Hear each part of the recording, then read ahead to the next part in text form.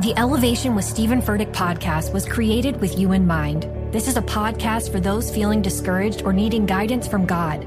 Together in this podcast, we'll dive deep into Scripture, uncover the powerful truths that will help you rise above your limitations and embrace your full potential.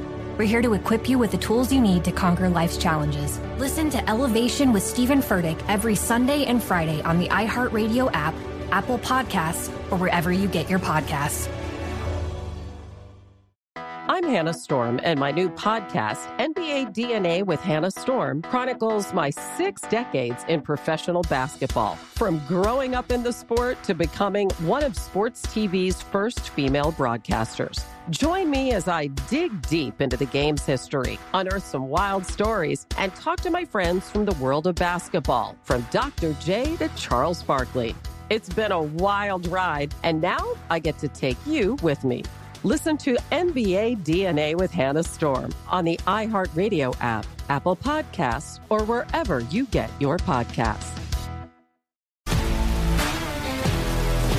If you love sports and true crime, then there's a new podcast from executive producer Dan Patrick and hosted by me, Jay Harris, that you won't want to miss.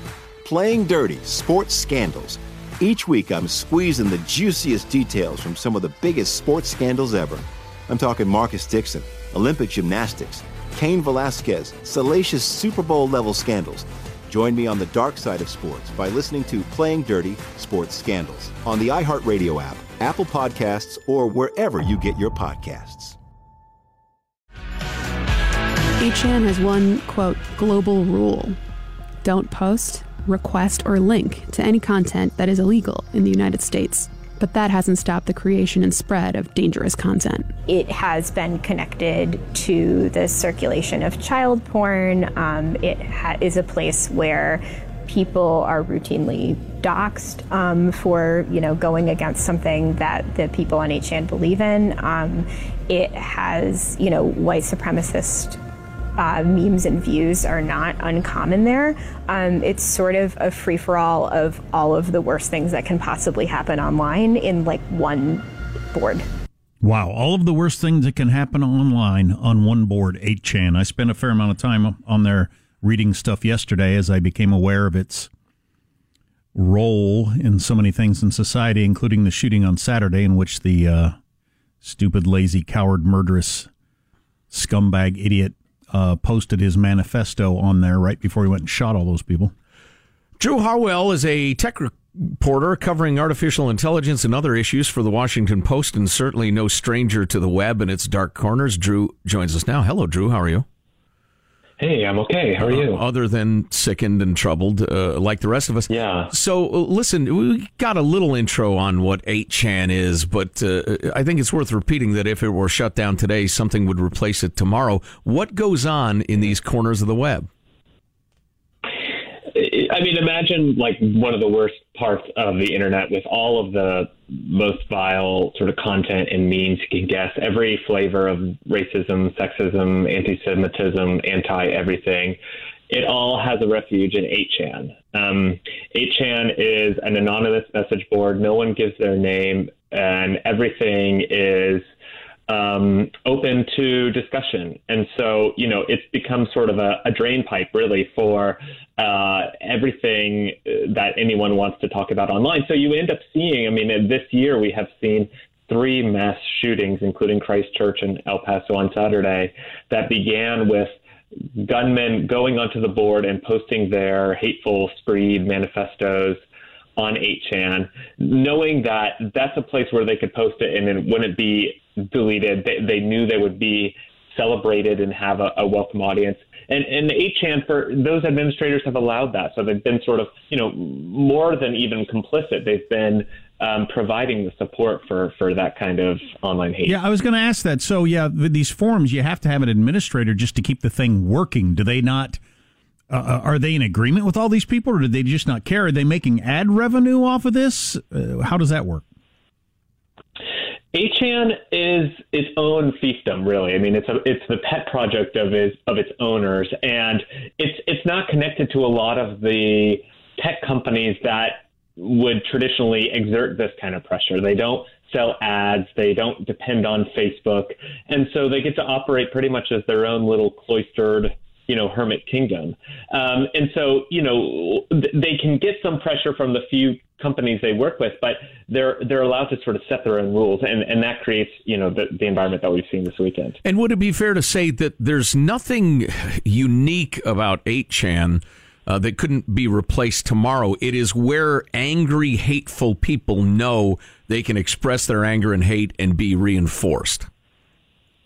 Yeah, that's right. I mean, people know that they can express those views, and also people end up going there because they're turned on by something else, and then they get further radicalized. They see the memes, and that's a big part of the 8chan sort of ethos too. Is turning normies, turning mainstream normal people onto their hateful cause, whether it's the views expressed from the El Paso shooter and that there was this quote unquote Hispanic invasion, which is ridiculous, or any other sort of neo-Nazi sort of hate speech. It all happens on 8chan, and it's all sort of celebrated there. Is there a way for the FBI to see, hey, somebody, that guy's clearly, is a white supremacist or on the verge or whatever? Is there a way for them to figure out who made a posting and keep an eye on them, or is that impossible?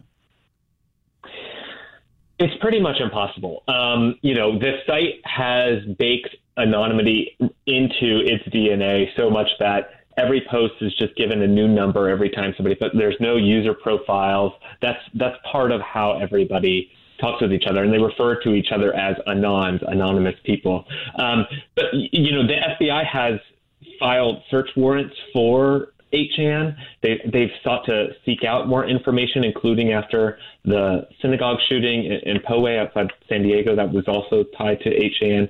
They have clearly seen this as a place where a lot of this extremist crap happens. And, terror and extremist experts have sort of said 8chan really doesn't look that differently than a lot of the Islamic State Al-Qaeda sites that we were talking about after 9/11. It's right. The same exact playbook.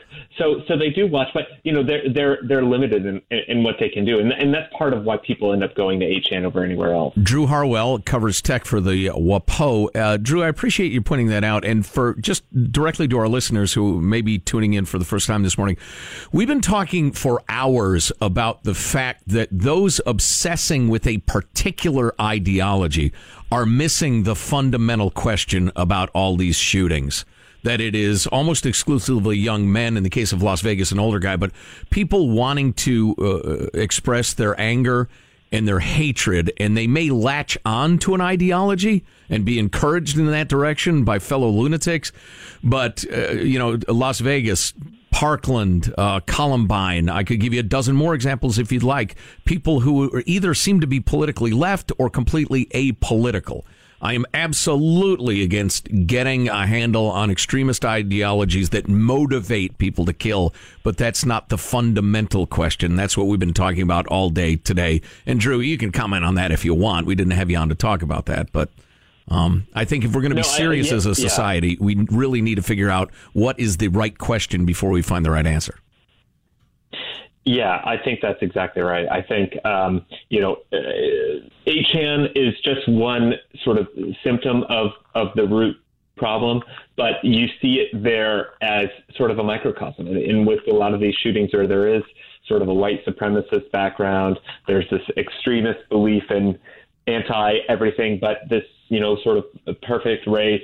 And, there is also a lot of support for Trump. And, this gets into one of the struggles with 8chan, which is that domestic terror in this country is treated differently than international terror. And part of that reservation, and this is what sources tell our folks who cover the FBI, is that there's, a reluctance to pursue some of these white supremacists because they can end up blending with parts of President Trump's base.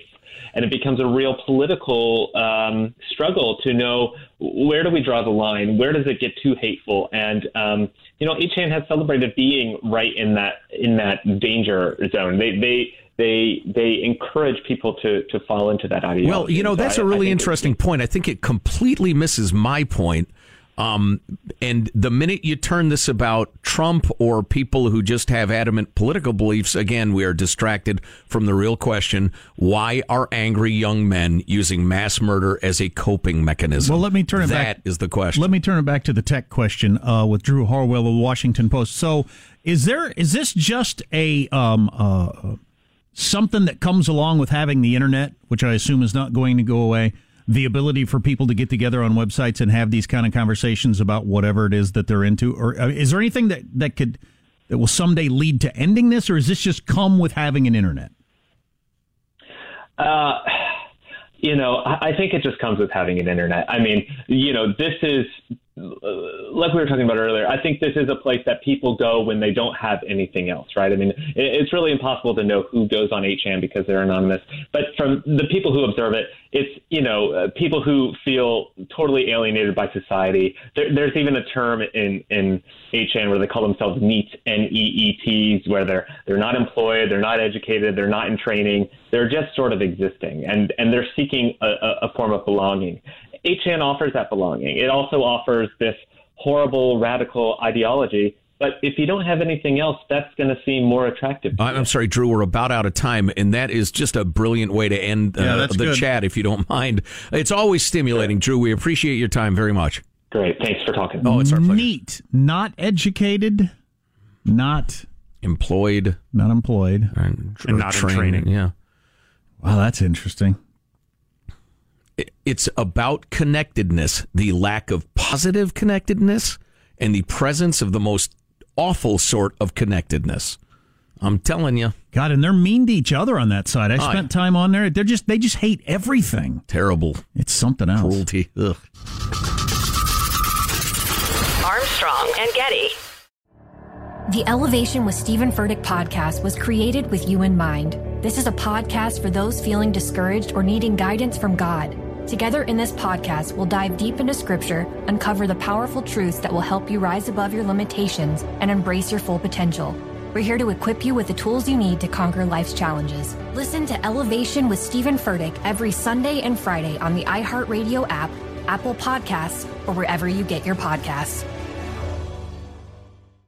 I'm Hannah Storm, and my new podcast, NBA DNA with Hannah Storm, chronicles my 6 decades in professional basketball. From growing up in the sport to becoming one of sports TV's first female broadcasters. Join me as I dig deep into the game's history, unearth some wild stories, and talk to my friends from the world of basketball, from Dr. J to Charles Barkley.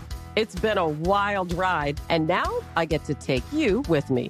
Listen to NBA DNA with Hannah Storm on the iHeartRadio app, Apple Podcasts, or wherever you get your podcasts. If you love sports and true crime, then there's a new podcast from executive producer Dan Patrick and hosted by me, Jay Harris, that you won't want to miss. Playing Dirty: Sports Scandals. Each week, I'm squeezing the juiciest details from some of the biggest sports scandals ever. I'm talking Marcus Dixon, Olympic gymnastics, Cain Velasquez, salacious Super Bowl-level scandals. Join me on the dark side of sports by listening to Playing Dirty: Sports Scandals on the iHeartRadio app, Apple Podcasts, or wherever you get your podcasts.